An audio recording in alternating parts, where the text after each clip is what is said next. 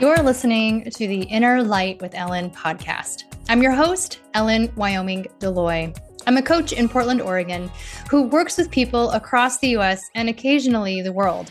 I help people to transition from where they are to where they want to be, removing limiting beliefs, barriers, and imposter syndrome along the way. On this show, I bring you conversations with leaders in wellness, spirituality, healing, mindfulness, and more. We also dive into themes around intuition, equity, racial justice, and what it means to be living here in the 21st century. I'm excited to bring you each episode. Thanks for listening. Be sure to subscribe wherever you listen, and if you love the show, leave a 5-star review so others can find us. If you want to learn more about my work and what I do, go to ellenwyomingdeloy.com. Thanks. Enjoy the episode. Hi, welcome back. It's been a while and I haven't done a podcast or a video episode in a bit, so I thought I would do one. I just wrapped up with a client today and our conversation was I found it so interesting. And I think it's something that many people are wrestling with. And so I wanted to talk about it in broad strokes to just kind of share some of the insight and wisdom that my client and I gleaned through our conversation today. So a little bit about me, if it's been a while or if this is a first episode for you, I'm Ellen Wyoming Deloy. I am a coach. I'm also an intuitive. I do intuitive reading sessions for people. And I'm also a consultant to do organizational development work, communications, mindful leadership, and diversity, equity, and inclusion. It's quite the spread of things that I do. But I love coaching work because it's one of those places where everything gets to come together. And I'll start that with just a brief introduction on that really briefly. What's so interesting about coaching is that it's still about systems, right? Like I love systems. I love looking at, function and dysfunction. As a human, right, we get to experience a lot of dysfunction, but we don't always get to experience the solutions towards making something functional to make it harmonious and work really well. And I love that at an organizational context, of course, because it impacts so many people. When you really clear up agreements with how one works with one another, what the clarity around expectations are, and how we communicate, how we give and receive feedback, how we move the dial forward on equity, diversity, and inclusion. So it's not just a training. So it's actually something that we can internalize and understand. That changes lives. That changes workplace environment, changes work culture, changes productivity. And it can also really empower people to feel really comfortable and safe where they work so that it does shift the quality of their life. And so I love that. But I came to coaching as well because as I was doing broader systemic work, I was always still working with people one-to-one.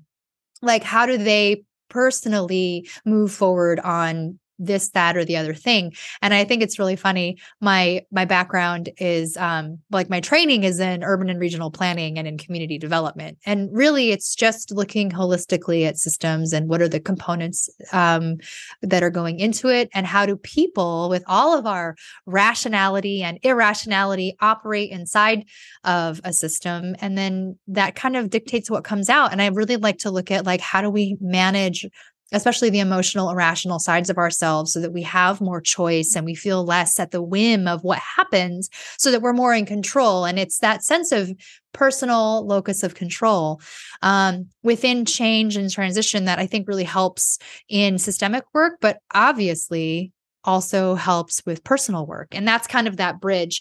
And I mean, the intuition part fits in because I'm an intuitive. And if I can read energy and kind of get a feel for what's going on between what people are also saying, it's really helpful. And then when I do it really intentionally in like a one-to-one reading or a session, it's great because I can just zone in right on that person's energetic space and bring visual and voice to maybe something that they feel or they know kind of intuitively or has been nudging them unconsciously, and kind of bring it to light.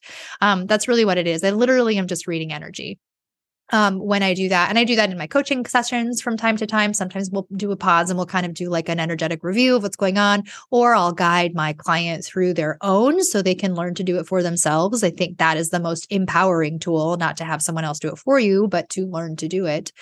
And so, I don't do so much of the intuitive work at the organizational level. That's a jump that maybe isn't quite ready yet for all of the places I tend to work. Let's circle back to what today is about. And I want today to talk with you about judgment, discipline, and resistance. Those were kind of the big three themes that I was talking about with my client today. And they approached today really pragmatically. They were like, look, I got some information from a doctor about X, Y, and Z thing. And like nothing is panic inducing, but I'm not stoked about some of it. Like I want to work on it, but I'm a little bit worried about how I'm going to be able to do that. And they kind of went on to talk a little bit, and I have worked with them for a while now, and I know them fairly well. So I understood sort of like the things that they were wrestling with around this ability to follow through on oneself, right? To make a commitment to yourself and choose yourself and make the choices to do the thing. And this is not unique to this one person. I work with many different people in my group coaching sessions. I also do group coaching. I should mention that. But in my group coaching, as well as my one-to-one coaching, as well as in working in systemic work, we can all know the thing that we are supposed to do, the quote unquote, we should do this, and it will make us healthier, make us happier, make our bodies feel better, take some pain away, and all these different things. And yet it can be really hard. It can be really insurmountable to make that choice every single time and not default to, I'm going to take a break and just scroll on my phone instead right now. I'm going to take a break and just go rummage in the pantry and like snack on a bunch of random stuff before or after dinner or before bed or whatever, right? There are all these, and I'm definitely naming the things I do too. I'm not immune to any of this. I'm very intentional about my attention on it when I catch myself in it. So I want to kind of say that too. Like, I'm not like preaching from some mountaintop here. I really just like to get into it. And getting into it is being someone who also experiences it and then gets real curious about what is going on. And that's what we did today. So she kind of brought up that she's like, well, a couple things, like there are people in my life who I know have conditions, and some of them manage them really, really well. And like they've reversed, they've reversed the condition to where it's like the doctor's like, you're clear. You don't even have this anymore. Don't worry about it. Right. Or they're watching people in their lives continue to sort of like understand and know what they're supposed to be doing, and then like still never dealing with it and never doing it, so that their health or their condition continues to deteriorate or just kind of stay at like suboptimal. Right. And if there's anything about the pressure in our society to be optimal, like it's very hard because there's so much judgment on it.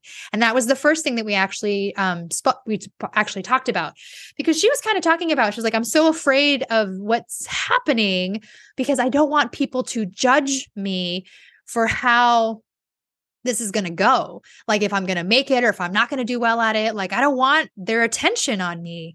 And I was like, yeah, who would? And I had to I'll just say for a moment for myself as Ellen, like I understand what that feels like. Cause I definitely grew up in a home where like, if you got sick, it was kind of your fault.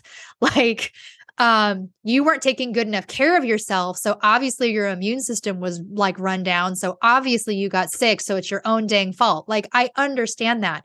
And here's what I want to say. I know that not every family is like this. Not every like social group is like this. Some people are incredibly supportive and go, oh my gosh, you're sick. How can I, like, do you need me to bring you some soup? I have a good friend actually who's so thoughtful. Every time like something happens, I'll get a text like, hey, do you just checking, I'm going to go to the store. Do you want me to get something for you? As opposed to like, me going out with a fever to have to get something. It's like, I was like, COVID brought out the best in some of us too. It was like really great. But it's not either here nor there. It's the perception of the judgment. And so if you're somebody who possibly looks towards others for approval, like there's a whole condition around people pleasing. It's really dominant in women. It happens a lot. It doesn't happen in all women. It doesn't happen in all men. And it doesn't happen in those who do not abide by the gender spectrum of binary male, female. But there are a lot of conditions that kind of come out of like, we're not that far out of like really traditional gender roles. We're not really outside of like societal roles. I mean, like, good Lord, look at Afghanistan. The Taliban came back in and they're like, yeah, we just really can't have women doing anything. They need to be at home only. Like, human societies have evolved out of like really different cultural expectations, and gender is a big part of it. And I'm rambling like this because it still shows up, even if we are a feminist, even if we are empowered, even if like you make more than your partner. And traditionally 50 years ago, you would have been a stay-at-home parent, right? Like it still is there in the cultural miasma is what I'm saying. And it shows up as judgments and resistance. And that's what I want to say is that there's an energy out there of how things have been for so long that even if we are mentally shifting and taking really big strides forward and like being very embracing and inclusive of like people showing up how they are, where they are, and who they are, right? This is not even to like begin to talk about the disparities between like race and class, right? That have happened out of like social constructs. We just have them in the atmosphere. And that's where this comes from. So something as simple as like, they're going to judge me if I don't take care of myself and get better can really have a huge impact in our ability to take the step to make choices for ourselves that are outside of the view of others. And it gets tricky when it's like family or close friends or whoever. But what is really important is to recognize it as the energy of resistance. Okay, so that's what I want to say. And I'll kind of walk you through what I mean. The judgment that like my client talked about perceiving, anticipating from others is also like not something she misidentifies with doing to others herself, right? And I could say the same thing for myself. Like, oh, look at those choices that person made. They made the bed, they're going to lie in it, right? Like, I think we all do that to some extent. But as she was talking about it, the first thing with the judgment, I was just like, all judgment is the fear of our mortality in some ways, and especially with related to health. And this is what I mean by that. Like, if I'm going to sit here looking at two people, one person's done everything really well, one person has like had a really hard time making the choices to support themselves. I could sit here in judgment and blame one person completely and like applaud and praise the other, but it has nothing to do with me. Nothing at all. Even if I care and love for these two people, their choices about their health and their life have nothing to do with me. It is not about me. It is about them. And for me to be placing judgment, either applauding them or disparaging them, is not my job. Here's what it really is. It's me expressing my fears. I am so afraid of them making choices that prove to me that it's not surmountable, and or that prove to me that they don't value my love as much as I value the love I have for them, that I'm going to be mad at them if they don't do everything that goes the way that I expect it to go, right? The judgment is really talking more about me and my fears and like them either validating or not validating them. And the person who's doing really, really well, my judgment is like, oh, they've done such a great job. It's kind of relief. It's like relief. It's either A, they've done all the things and they've shown me that it's possible to surmount this challenge, or B, they've done all the things and we're very close, and therefore they validated that they love me just as much as I love them because they have taken care of themselves for me, right? That's twisted, but people do that, right? Like that's a way that we think about it. And that's an origin point for judgment. Judgment comes from the fear of not having our something validated or an expectation met.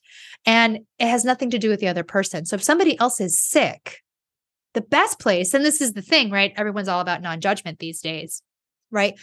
But it's very hard to sit in non-judgment when it's so tangled up with a lot of our other emotions, a lot of our other programming. I'm going to bet that most people listening to this did not grow up with principles of non-judgment as a foundational family characteristic in like the culture of their upbringing, right? It probably was judgmental. So-and-so snubbed so-and-so's mom who said so-and-so about someone's kid, or these kids did these things. And there's judgments. Like even if the mom or the dad was, or the parent, don't mean to be always so binary, I apologize. Even if there was a parent around who was just like, oh, like that sounded really harsh and was very open about it, inside they were probably going, that kid's a jerk. How dare they do that to my child, because of the fear of their child being hurt. right? Like we're born into bodies that judge. It happens. But we have to, if we notice it, we can make better choices. And if we really get into it and we notice how it's not ours to have anyway, we can find a lot of inner peace. And it's a hard leap, but we can do it. And so I wanted to say that because that was the first part of the thing, was her fear of being judged by others for not meeting an expectation the world might have about how she's supposed to deal with like some kind of health condition, right? Whose job is that? That's no one's job but hers. It's only hers, right? So that was the first step. It's just like, let's just call out judgment for what judgment is. Judgment is other people's fear that we have to handle. And if you don't want to handle it, just know that it's other people's fear and it's not your job to handle it. And remind yourself of that through that phrase. And it might take quite a bit more, especially if they're very close, because there's a lot of entanglement that happens with family members, of course. But like, I remember laying in the bathtub when I was pregnant and my mom was visiting. I was probably like 7. I was big. And I remember just being like, oh my God, the bathtub, because the buoyancy of the bathtub water just like felt like, Epsom salts and just kind of like laying in there. And I was in there for quite a while and I was actually really tired and I kind of fell asleep. But I mean, this water was not deep. This was like, it was covering up to almost my belly. My little dome was like out of the water. And my head was like on like, I probably should have had a bath pillow, but I bet I had just like a washcloth or something like against the back of the bathtub. Should have had, who's judging me? No one's judging me. But my mom, very chronic worrier. I've always called her the warrior of worry because she's like, she worries about everything. She continues to have a lot of anxiety. And so, of course, me being in the bathroom for like 30 minutes and like she doesn't hear the water running anymore because I'm not like reheating the tub as one does.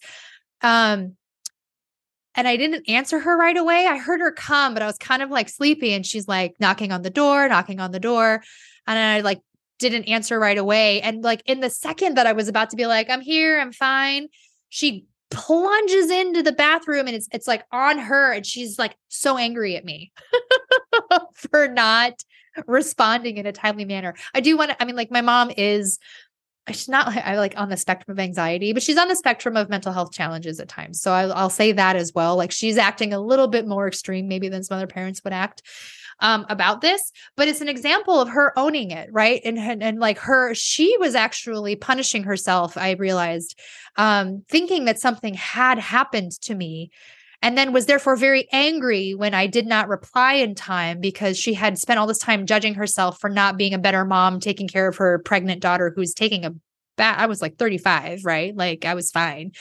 I know it's a geriatric pregnancy at 35, but I was still fine. Anyway, and like all that turmoil in her when it wasn't her job to worry about. I mean, maybe it is her job in her mind as my mom. But it wasn't her job to like punish herself for not being good enough. It wasn't her job to be mad at me for not seeing the situation for what it was. This might be a little bit of a sidetrack. Okay, we'll come back. So judgment. My mom made a judgment. Something was wrong and then everything happened and it was wrong. And it created a whole kerfuffle in the bathroom, right? And it was me having to handle her fear. I don't want to have to handle her fear. That's her fear. And I want to talk her down from it. And sometimes I can, and sometimes I can't, but that's her stuff. But maybe the point was that families are entangled and it can be more complicated when it's your mom. So that too. But if it's just people, like, who cares? It's just their business. You get to know a lot about their fears the more they judge you. You can know way more about how they're judging themselves, which is really challenging.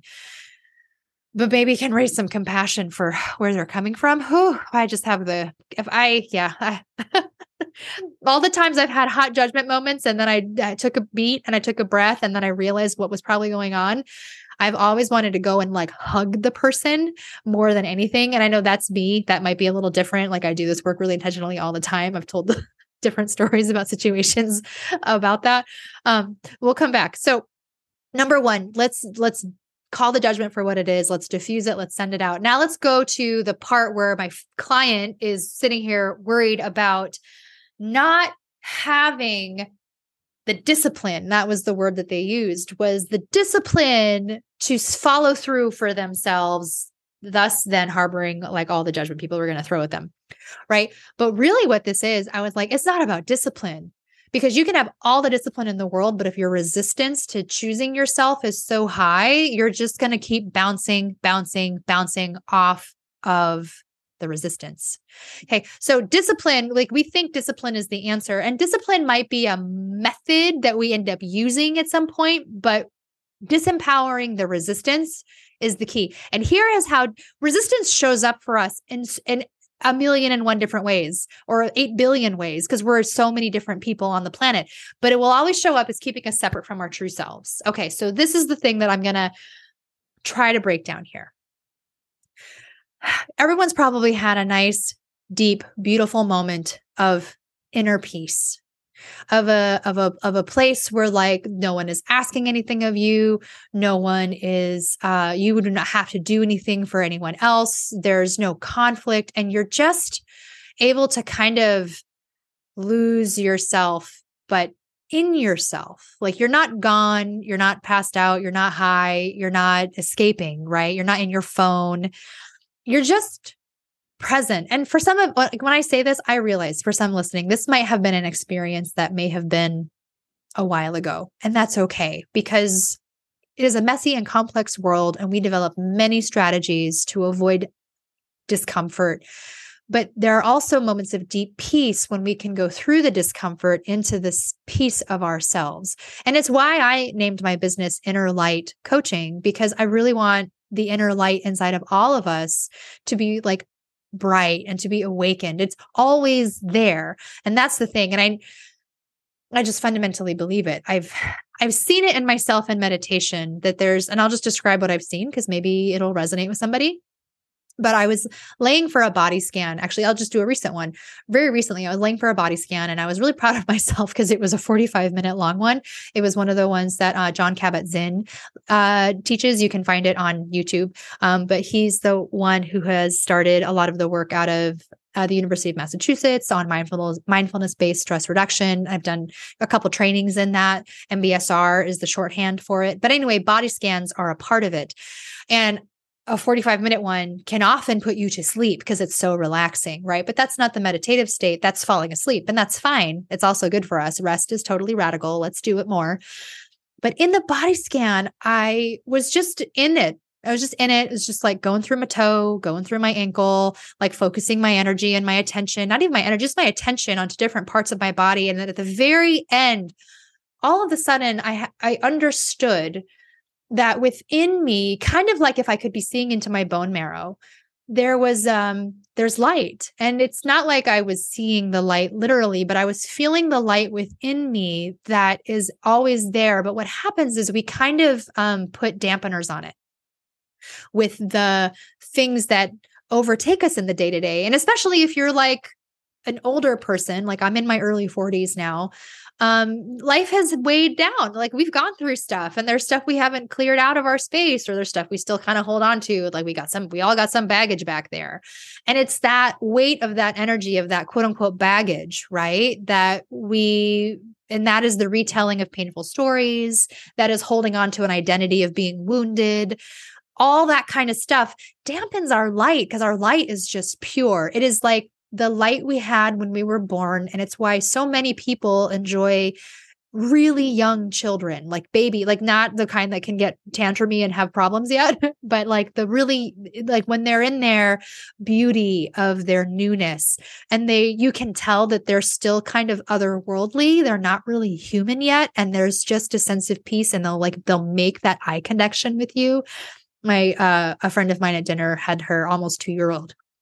And I forgot how joyful it was to just make eye contact with like a really young toddler and have them see you, because they're not guarded. There's no blocking. They're just curious. And if you start to smile at them, they'll start to play with you with their eye contact. And it's just, that's that light that I'm talking about that exists in young children and is still inside of us. And maybe it's young children for some of us who enjoy kids. I know it's not everybody's deal. But who we still have it in us, no matter how cantankerous and angry and bitter and resentful we are. That little core of the light that we came in with is still there, because it's the thing that still powers our body, that keeps us alive, right? in my mind. It's like the Energizer battery source of nuclear energy inside of us that comes from somewhere. And so we just call it divine light. You can, if you are religious, you might attribute it to like God, or a different religion. But for me, it all kind of blends into this oneness of like, there's something else animating this body that I'm inhabiting, this like meat suit, right? And it's the life of and the light of who I really am. And I think I get to have multiple lives, because when I'm reading, I read multiple lives sometimes. So it's interesting. But that aside, it's in us. And so that's the space that if you have that moment of deep peace, or if you've had a moment with a pet that you're just really relaxed and you have like a really beautiful like fur baby with you, or like a child to have deep eye contact with, or a loved one, or even like, we can even imagine this if it hasn't been very recent since we've been able to experience it, because even imagining it can make it real for us, because we just need to have the sensation of that kind of care and affection or calmness within us to tap into that. And so when I was in this body scan, I had this sense of lightness throughout me. And I immediately understood. And that's the reason it made me think of bone marrow, because that made me think of stem cells, which made me think of regeneration. And I was like, oh, this is how I regenerate. This is what real rest and healing is allowing this light to not be dampened and allowing it to permeate through all of myself, like all of my physical self, my cellular structures, right? Just to visualize it. And then also like my energetic self, and to let it kind of radiate outwards of me. I could feel myself like boosting a little bit with just like the knowledge of it. And what was really interesting, around the same time frame, I used, I wonder if I even have it here to show it to you. It may not be on my desk right now. But I have a heart sensor thing from this organization called HeartMath. And what that does is it tracks not just your heartbeat, but your heart rhythm. So like the hertz and the frequencies of your heart's energy. When you're in a state that HeartMath calls coherent, it's when your physiological and your psychological self are in tandem and they're in like a good rhythm together. And it has an ability to measure this. And it increases the health of your body. So I'm saying this is like, there's a visual, scientific, evidence-based way to show how when we come into our inner peace and when we come into ourselves, that we do generate healing in our bodies because we increase our body's resiliency, right? And the how of getting there can be difficult. Sure, you can get a tool like this Bluetooth sensor from HeartMath. I'm not a sponsor for them. Just check it out if you're interested. Because what it showed me is that while watching an app on my phone, I can drop out of thought into my heart, or I can go into thinking, and it changes my heart rhythm, not my heartbeat, not my beats per minute. Like they're still just trucking along, like between 60 and 64 usually. But it changes the sine waves of my heart rhythm. And when I drop out of thinking, out of story, out of analysis, everything comes in to coherence in a way that just shocked me how quick it was. And I was like, oh, this is like a really great meditation assist. It's an amazing tool to help you come into yourself. And it was like the result of a body scan, getting into the self to see it. I'm going to tie this back in. So to come into ourselves is when we are in our truth, when we are in our real selves. And it's because we've let go of the need of having to please all these other people. When we are pulled out of our alignment, out of our truth, out of our inner self, that is because of society and programming. Like, what do good girls do? What does it mean to make people happy? How do you best serve others? And I'm not saying that being in service to others is wrong. Like, that's a very helpful and like key part of life as humanity, is that we have communities and we take care of one another. But there are ways that we can be forced to care for because we have no boundaries. We don't have permission to have our own space. And then we are constantly overextended, and we get our value from rescuing, caring for others, helping others. You can see this happening in work environments quite a bit, where there's always a hero and a rescuer to come and put out the fire, but there's not a person who allows everyone to be enabled and empowered themselves to collectively solve the problem. Usually what we have instead are like heroes and rescuers, persecutors and victims, and no one in that scenario is in alignment with themselves. It's basically like creating kind of dysfunctional family relationships. And I know that people can identify with that happening in a workplace. But let's go back to ourselves and our own ability to set spaces for it. So going to my client here, who's worried about not being able to follow through on what they need to do, to be in their truth and in their own selves, they have resistance, and they had their own personal story for what their resistance was. And that's fine. It could be anything. It could be for somebody being like, well, I never could do it anyway, so I'm just not going to try. It's not worth it, right? That could be a resistance. Like, why would I even bother trying? I've just proven to myself that I can't do it. Why would I do it? Or it could be like, I'm not supposed to do this. This is not how it's supposed to go for me. Everyone in my family is really, really healthy. I'm supposed to be healthy too. Why me? Right? Like it can kind of be like a little bit of like they're defeated because it's not supposed to be this way. The expectation is outside of alignment with the belief that they have. And so they hit resistance. Those thoughts keep them from coming into choosing themselves. Because like at a human, factual, objective level, they know if I tweak this diet this way because I'm autoimmune and that thing doesn't affect my system very well, or I decide to take on this kind of new exercise class because I'll just feel better, right? The resistance can get in the way a lot. And it's the reason so many of us stay stuck, right? We know the thing we're supposed to do, but the resistance is here. It can be any number of stories that sound incredibly true and incredibly compelling.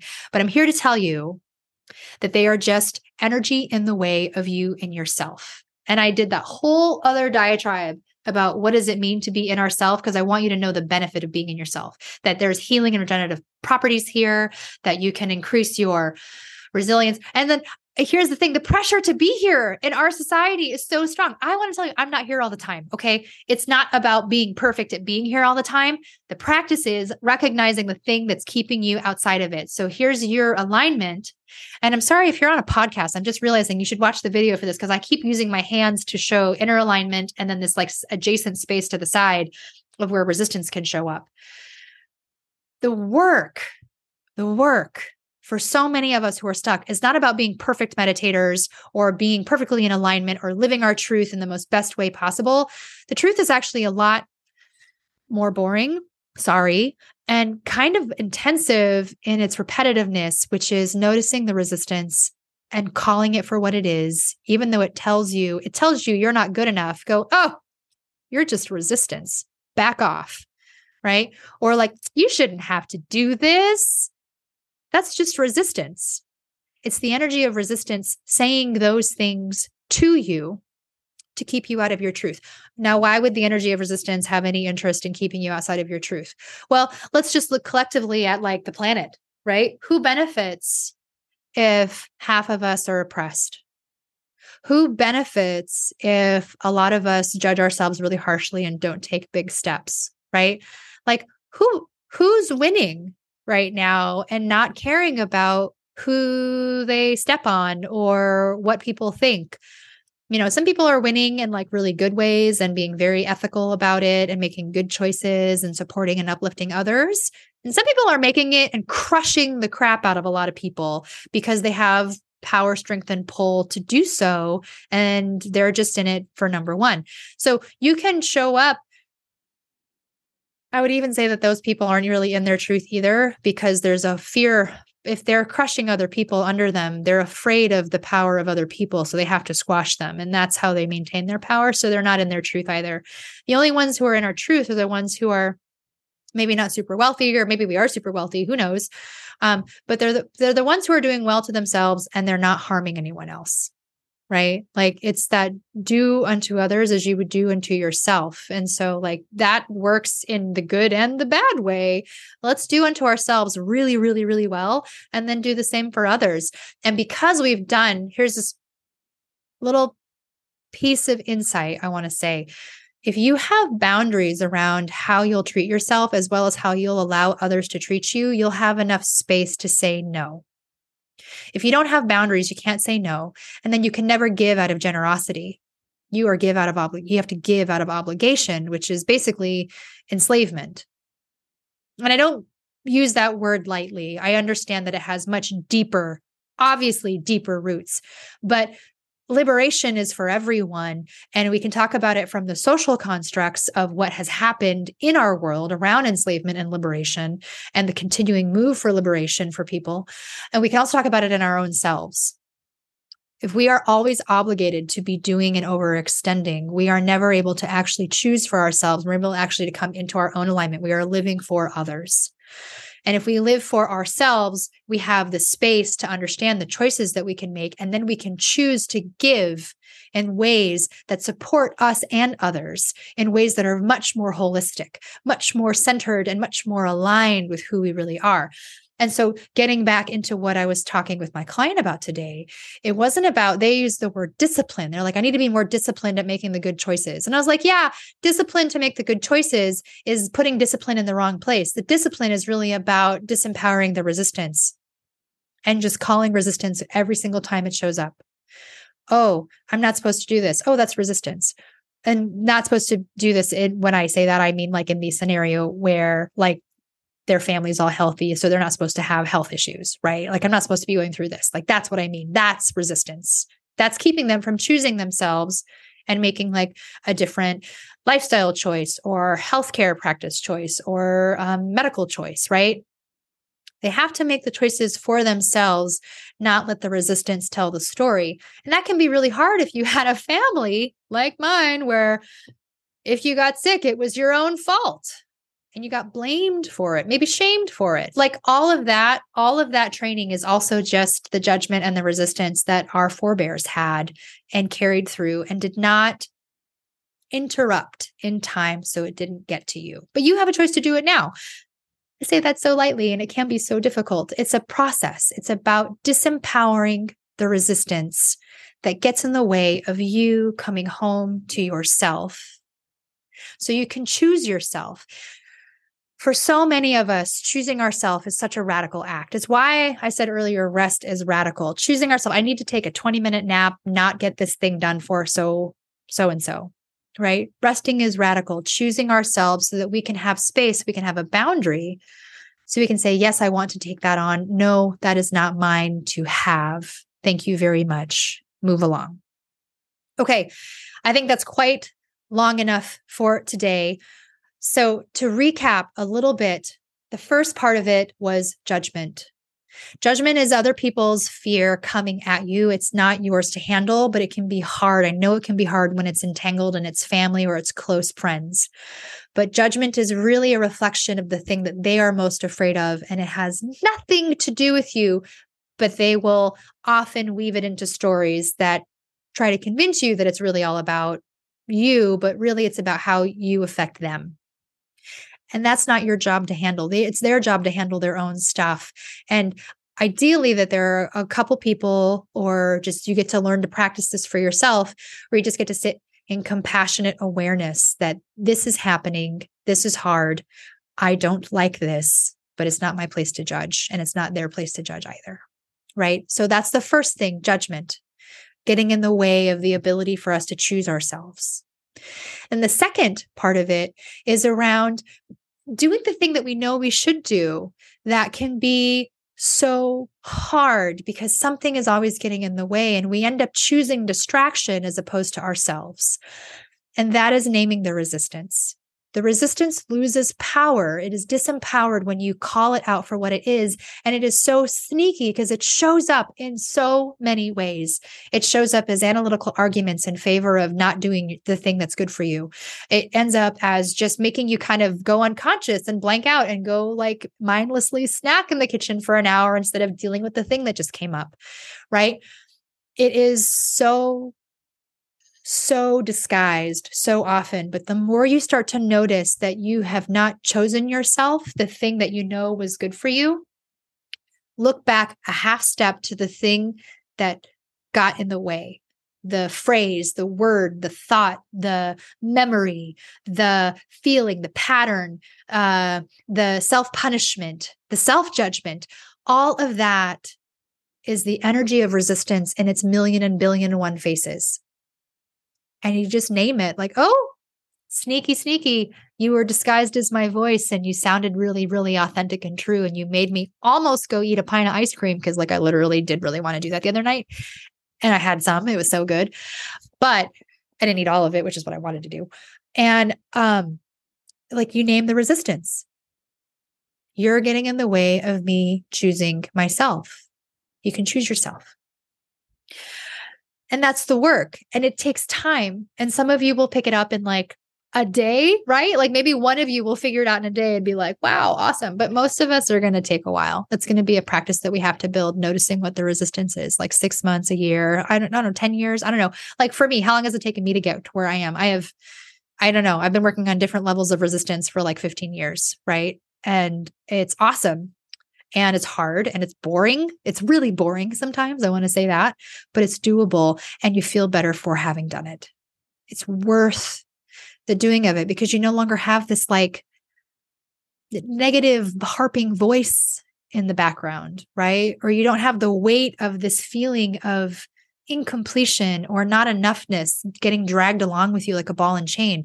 That shit starts to go away. It's like so good. I just don't even know how to articulate to you how good it feels to stop listening to it and choose yourself. And then you'll notice other areas where it's tucked away and you've got to make those choices again and again, but you'll get better at it. It's not impossible. It's not just for like mystical, spiritual people. It's for everybody. Everybody can come home to themselves. And we just have to start noticing the resistance that keeps us separate from ourselves. And we can make the choices. And it might take a while. We might not do very great at it for a bit. And that's okay because we're strengthening our ability to disempower resistance. And that's step one. Step two is being and choosing ourselves every single time, right? And it won't always be every single time. There's always going to be something that comes up that's compelling because we live in a world that's rich with like analysis and puzzles and things to think about because why else were we born humans? I don't know. We're the ones that do this. We create some chaos, but we get some really great, rich learning out of it once we realize that chaos is an opportunity to start to peel away the layers at what's really driving this lesson. Okay, I'm going to leave you there for now. That was a lot. Thanks so much for listening, and I will see you next time. Thanks so much for tuning in today and listening to the show. Be sure to subscribe wherever you listen. And if you love the show, leave a 5-star review so others can find us. To learn more about my work and what I do, go to ellenwyomingdeloy.com. Thanks. See you next time.